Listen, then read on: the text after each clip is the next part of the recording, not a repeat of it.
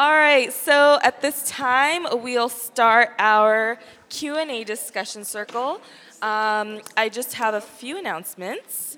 So again, it is our 4th year anniversary today. We do ask you to continue to support us. We can take donations via credit card and on swipe, so you just see Samia if you'd like to do it that way. And we do have a no announcements policy. So if we hand you the mic, we ask that you use this time to reflect and share on about the khutbah and keep it relevant. We do have flyers from different people on the back table that you can find out about upcoming events. And we are continuing to continue publishing our Q&A audio recordings. But during this circle, we want it to be a safe space for everyone, so we ask you to feel comfortable sharing vulnerably. But if there is anything that you share during this circle that you don't want us to publish online afterwards, just let us know and we'll cut your piece out.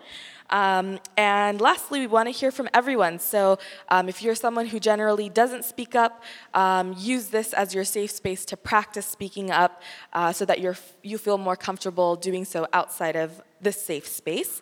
And then, inshallah, today at the end of our circle and our discussion, we'll have our little rose ceremony, and then we have that cake for you in the back. Oh. Yeah, that we should just skip everything and just go straight for the cake now, right? I'm with you. All right, can I get a takbir? Allahu Akbar. That was an amazing khutbah, Sylvia. Thank you so much. You guys would not believe how much she resisted doing this, but. I think knowing that someone who is this amazing, mashallah, and has this amount of knowledge and strength and inspiration to share with us, if she feels unworthy, how much work do we still need to do in this space? Right? And this is for all of us. So if she feels this way, how do the rest of us feel if we don't have? No, really. I mean, we're all on the same journey.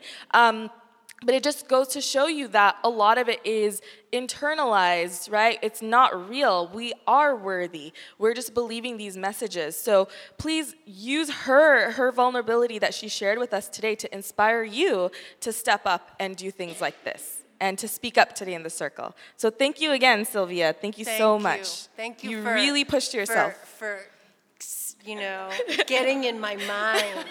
She said all these things that I say to my students about things, and I was like, wait a second. I'd be total hypocrite. I have a question to start off. So you had so many incredible, stories to share with us. Are there any books that you can recommend, resources that we can learn more about these women? So many.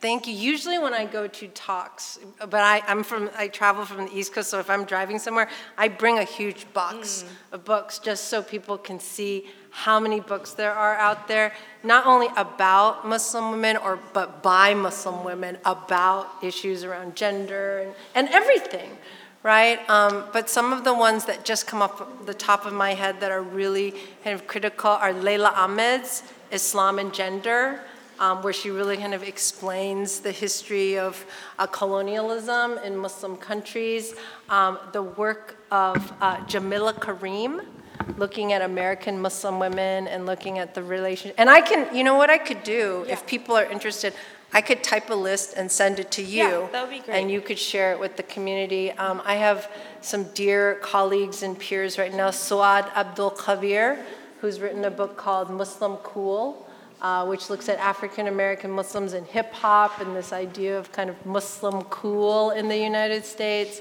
Zarina Grewal has a wonderful book about Islamic authority.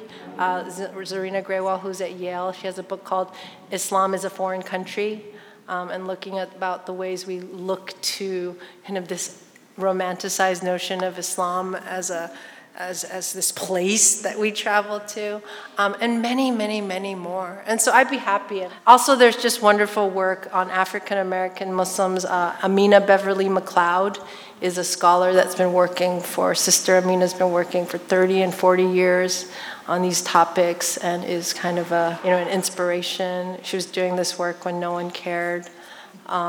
Richard Brent Turner's work on African American Islam. So yeah, I mean, I could go on and on and on, but I will. But I'll stop because it's kind of, I'll send you my syllabus. Just to get us started, because I'm sure there are people who want to go on Amazon right after this please, and start learning. Yeah. And I always tell, and I want to just say this up front, you can find me online.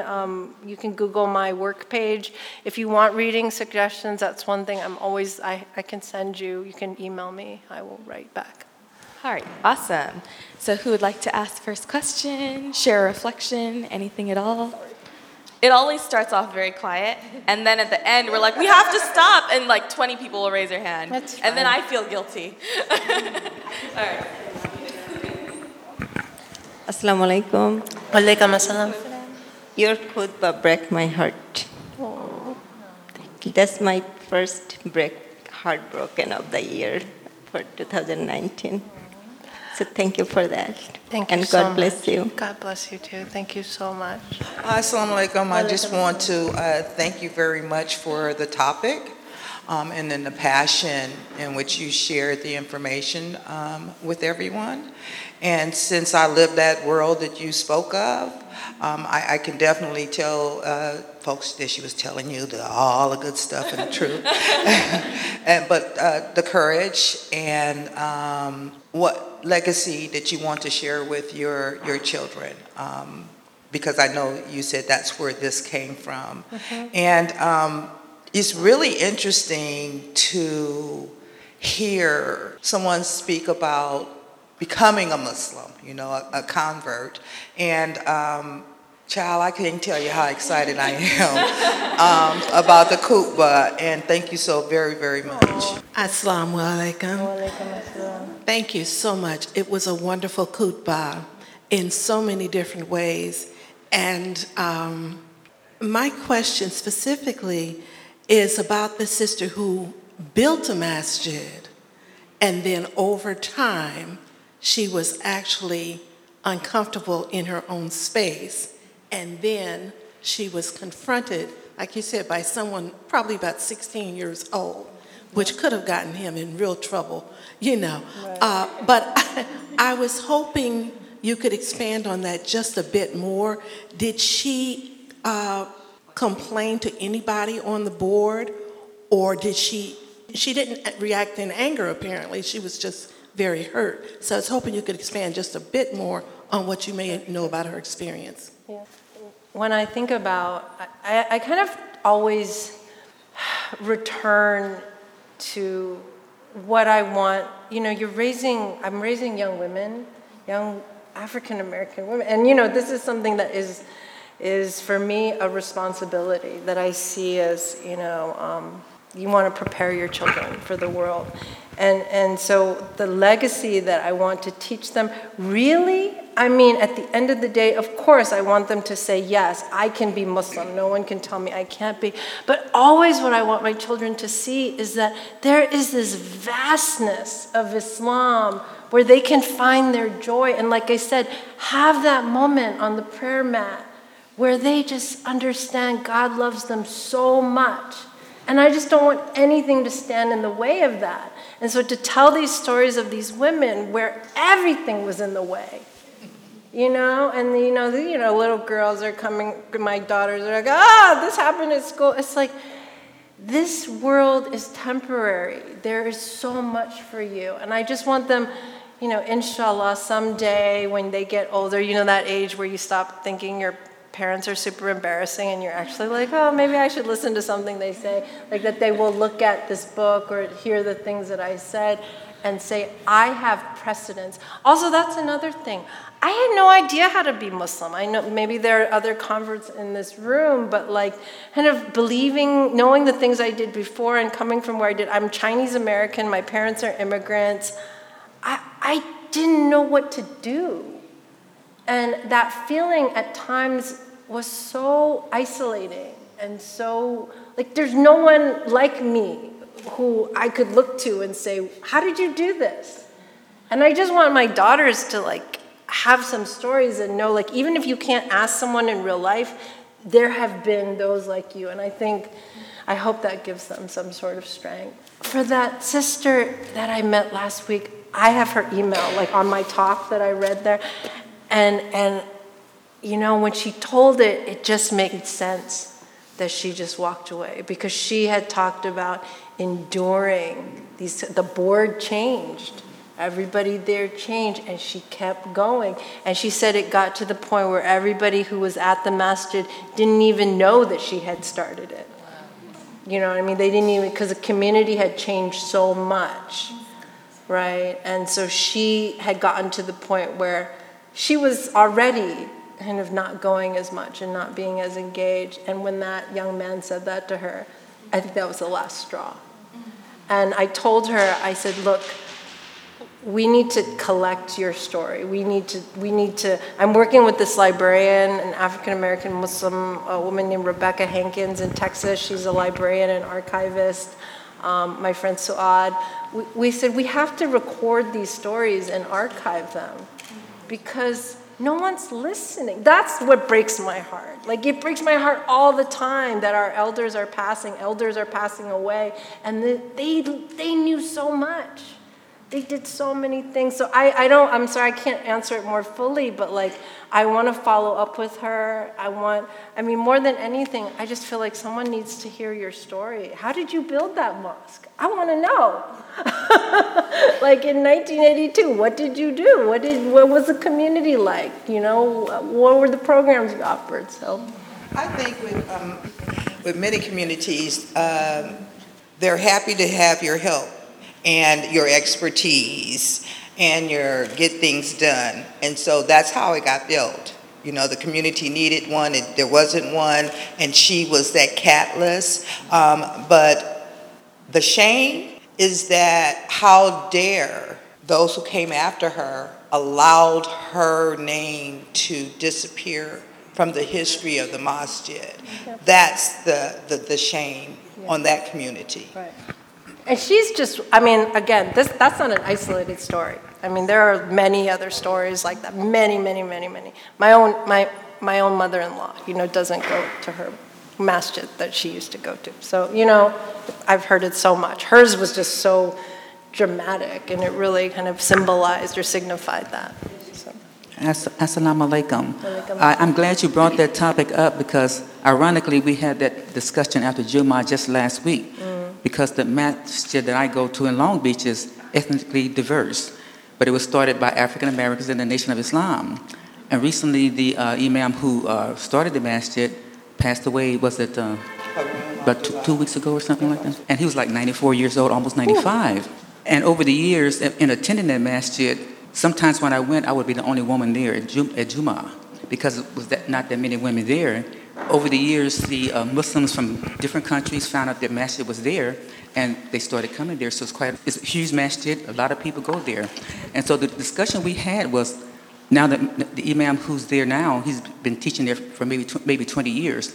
He's been ill quite a bit lately. So the discussion was like, if he passes away, who is going to be in charge? And will we suffer of getting, ease out? Because I did see that happen in Philadelphia with the masjid that was started under Elijah Muhammad. Over the years, other Muslims took it over, and so the African Americans maybe scattered and kind of pushed aside. So we were like hoping this doesn't happen to us at that masjid in Long Beach, because a lot of blood, sweat, and tears went into it with the African American community, and we don't want our history pushed aside, because we as Muslims have a big history here in America of the things that you said that went on to have Islam stand on its feet here in America. Mm-hmm. So we don't want our history pushed aside. So the sister who left, I feel for her, because myself personally, I would have stood there and stared at that young man. And let him know. You don't know. And let him know you don't know who you're talking to, because I'm the one, not bragging, letting you know that I have built this masjid with my blood, sweat, and tears, and I have a right to be here. And even if I did not do that, I'm a Muslim, and I still have a right to be in a masjid. Any house of Allah that's built to pray in, I have a right to be there. So I hope you can get back in contact with her and speak with her and let her know there's a wealth of Muslims here in Los Angeles. We would come there and we would stand beside her, and we would help her fight. Inshallah. Assalamu alaikum. Wa alaikum assalam. I greatly appreciate your khutbah today. Thank you. I almost come in tears. And we, Latino Muslims, and Mexican American, Mexican, we are a minority, just like a description of your characters. Of course, we know what it is sometimes to be in a situation of discrimination, and it's a long topic, but I think our community, our un-Muslim community, needs some kind of sensitivity towards minorities. Oh, absolutely. Especially from the immigrant Muslims from a Muslim country. Yeah. And from predominantly Islamic countries. Exactly. Because it's exactly. And this topic is quite needed in I would say in all the mosques. Right, especially again in those Orange County, but it is important. It is to bring it up, right? Yeah. Because my community that we found, LALMA, Latino Muslim Association, we heard a case of a brother who he looks Pakistani, but he's Mexican with beard. He goes to a masjid, and when they talk to him and he doesn't speak Urdu or doesn't speak Arabic, they say, "Oh, you're not a Muslim. You're not a real Muslim." He said, "I almost come out in tears for this person telling me that I'm not a Muslim because I was not born in a Muslim country." So there is a lot of ignorance from our Muslim community, immigrant Muslim community. So I really appreciate your topic, and inshallah more of these, like you will even give a talk at different masjids and bring this up because that's very important. I just wanted to say really quickly, I think that is one of the obstacles to having that conversation is that, like I referenced in the khutbah, is that there's this idea, and I hear it over and over and over again, that race is not a problem if you're a real Muslim. Like, you hear that. People say that. They'll be like, "Oh, we don't." It's like a, it's crazy talk. Sorry, I don't even mean to use that word, but it's nonsense. Like this idea that we don't actually live in our lives, like we don't live in a country where it is an issue, like it doesn't just kind of float around. And so I think that's a huge obstacle to even, for some communities, to even introduce it in, because there's just such a glib kind of dismissal of even trying to talk about it, like, and to address it. It's been a struggle. It's been a struggle. So I just want to say I hear exactly what you're saying, and I absolutely agree. Yeah. So. Yeah, and that's such. Oh, so we're gonna do her and then her afterwards. That is such a fundamental part of Islam, fighting racism. So I once heard an imam talk about how.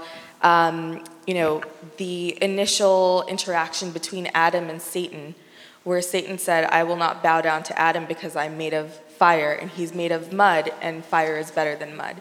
And how that arrogance, about what you're made of or being better than someone else is the original sin in Islam. Racism is the original sin in Islam.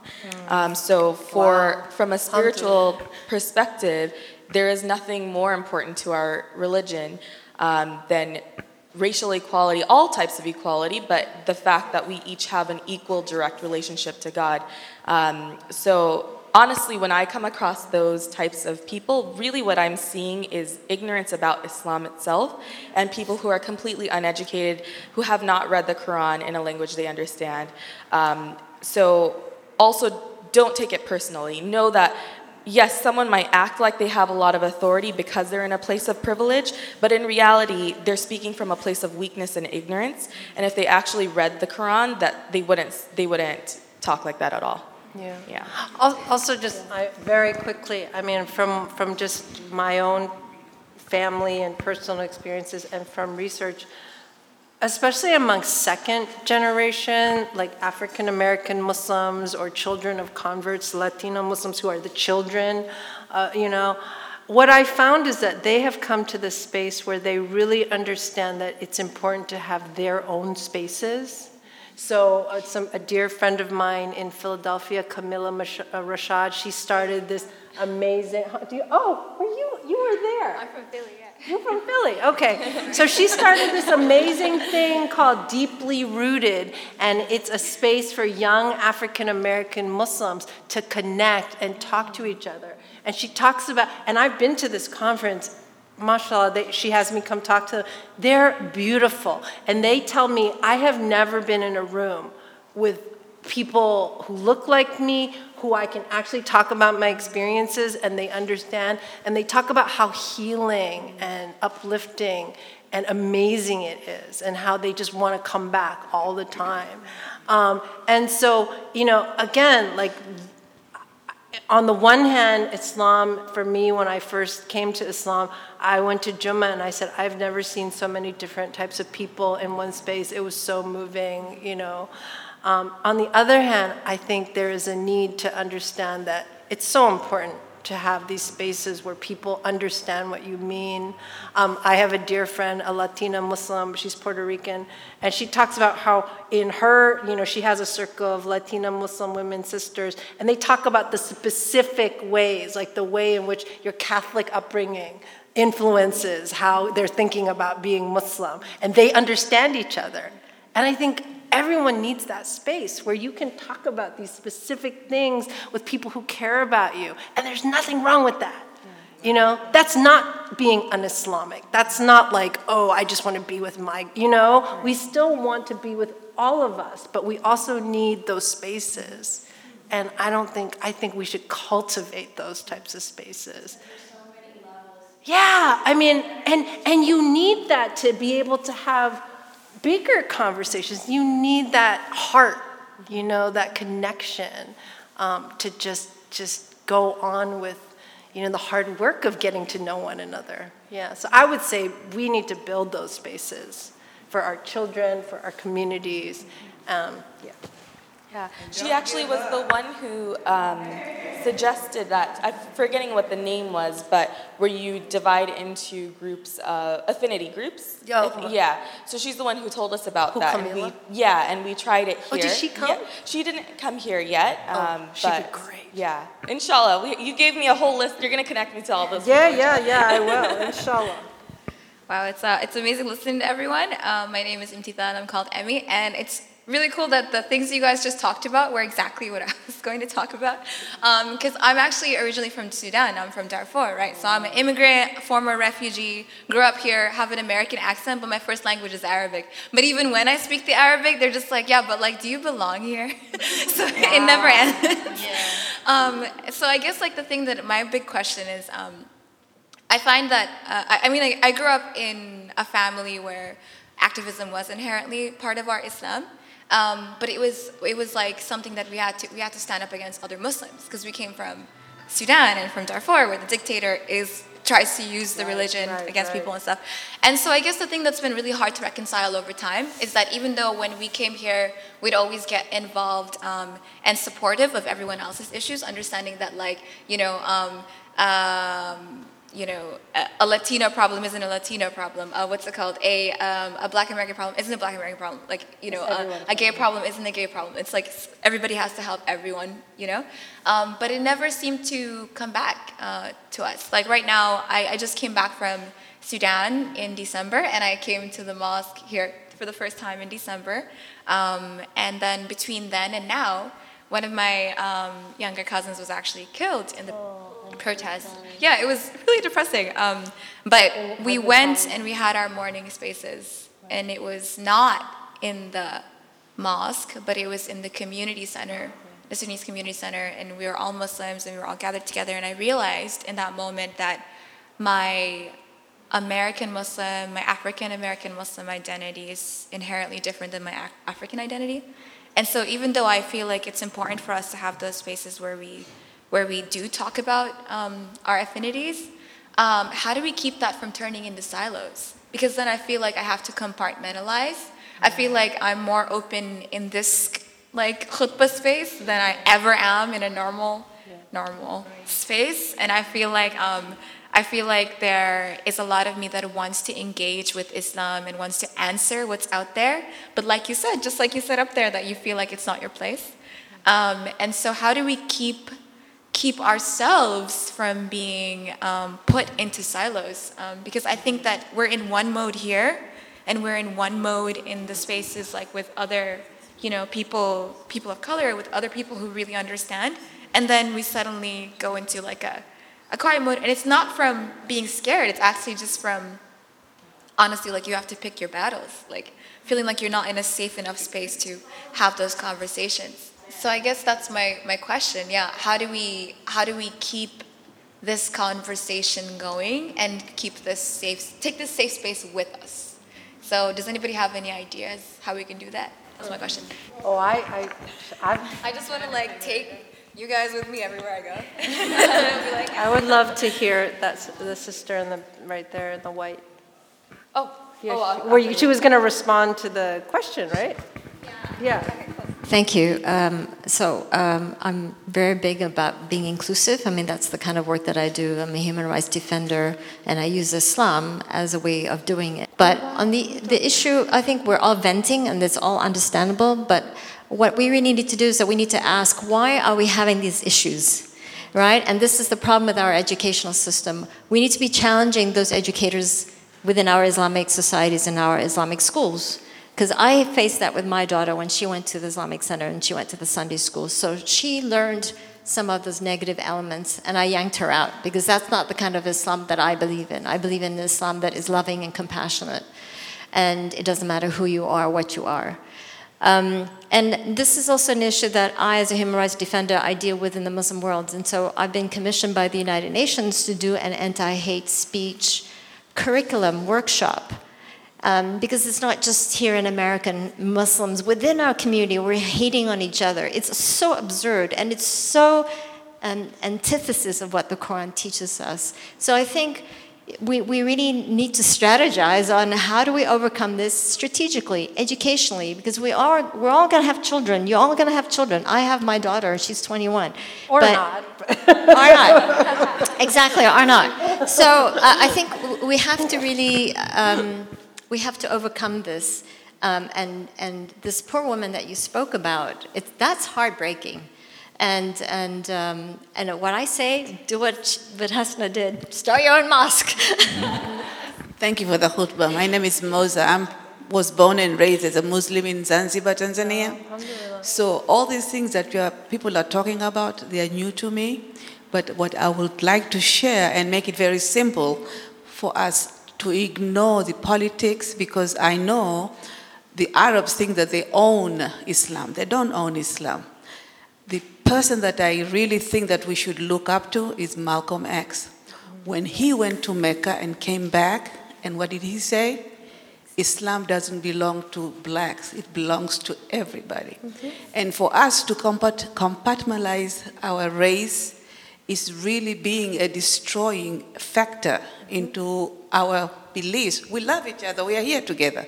So why are we calling me? I'm Latino, I'm African, No, we should not listen to those people. We just have to do what we need to do within our own space. Not our own space, but, collective space that we like to be in. I absolutely hear, and that is why I think so many of us, like I said, the first time I went to a mosque and saw so many different kinds of people praying together, I was so moved. Like I could feel my heart, It was amazing.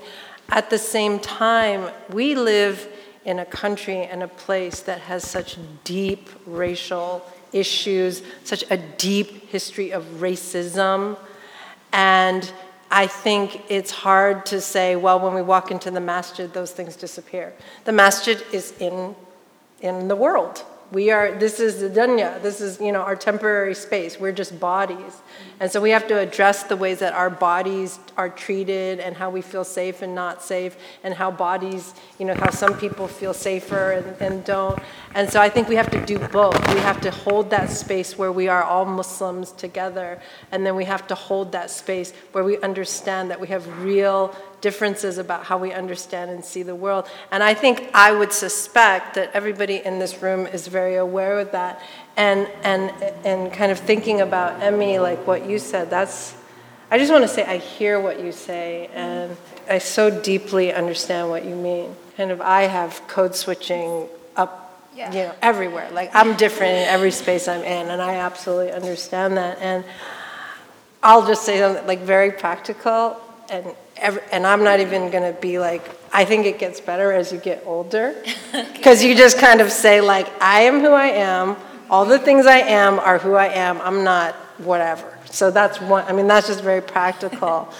But on the other hand, I just feel like there is such a lack of humility in so many people. And so my thing to you would be like, I would love to hear more about what's happening with, in Sudan. And I don't know very much, but I am absolutely here to listen and give you the mic, and say, you tell us, please teach us, and I wish we had that spirit with everybody. It's like we can't know about everything. Everybody has these experiences that are closer to them than to other people, but we should have the humility always to say, teach me and tell me, and what can I do for you, because I love you, you are my sister, I'm here with you, and what can I do that would help me understand what you're going through better.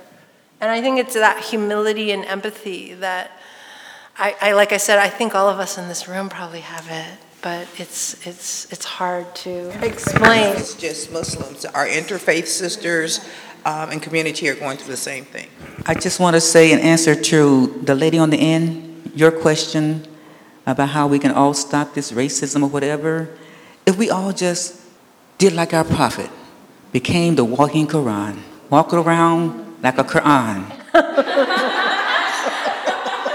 Walking around like the Quran, all 114 surahs and all those thousands of ayat, just be the Quran. We wouldn't have these problems. Not among Muslims, at least. And if the interfaith sisters follow the Torah and the Injil, just what would Jesus do or what would Moses do, we'd be okay. All right, so we do still want to have time for our rose ceremony, so we're going to just do one more, and then we invite you guys to continue the conversation afterwards over cake. So we'll... Can we do her too? Because she's had her hand up a long time. Yeah. No, but I want to hear. Okay. Thank you so much for giving me the chance. Assalamu alaikum. Walaikum assalam. I want to ask you something very important, because you talked about your own experience as a revert Muslim and as a scholar, no?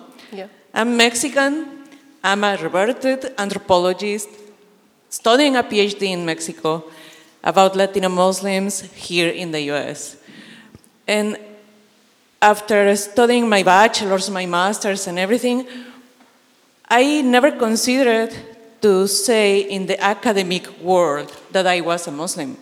Because supposedly, in the academy, if you want to be a scientist, you have to be atheist, or you have to deny where you believe or what you believe. So now that I'm doing this PhD in Mexico, and I decide to say, well, I'm Muslim. How'd that go?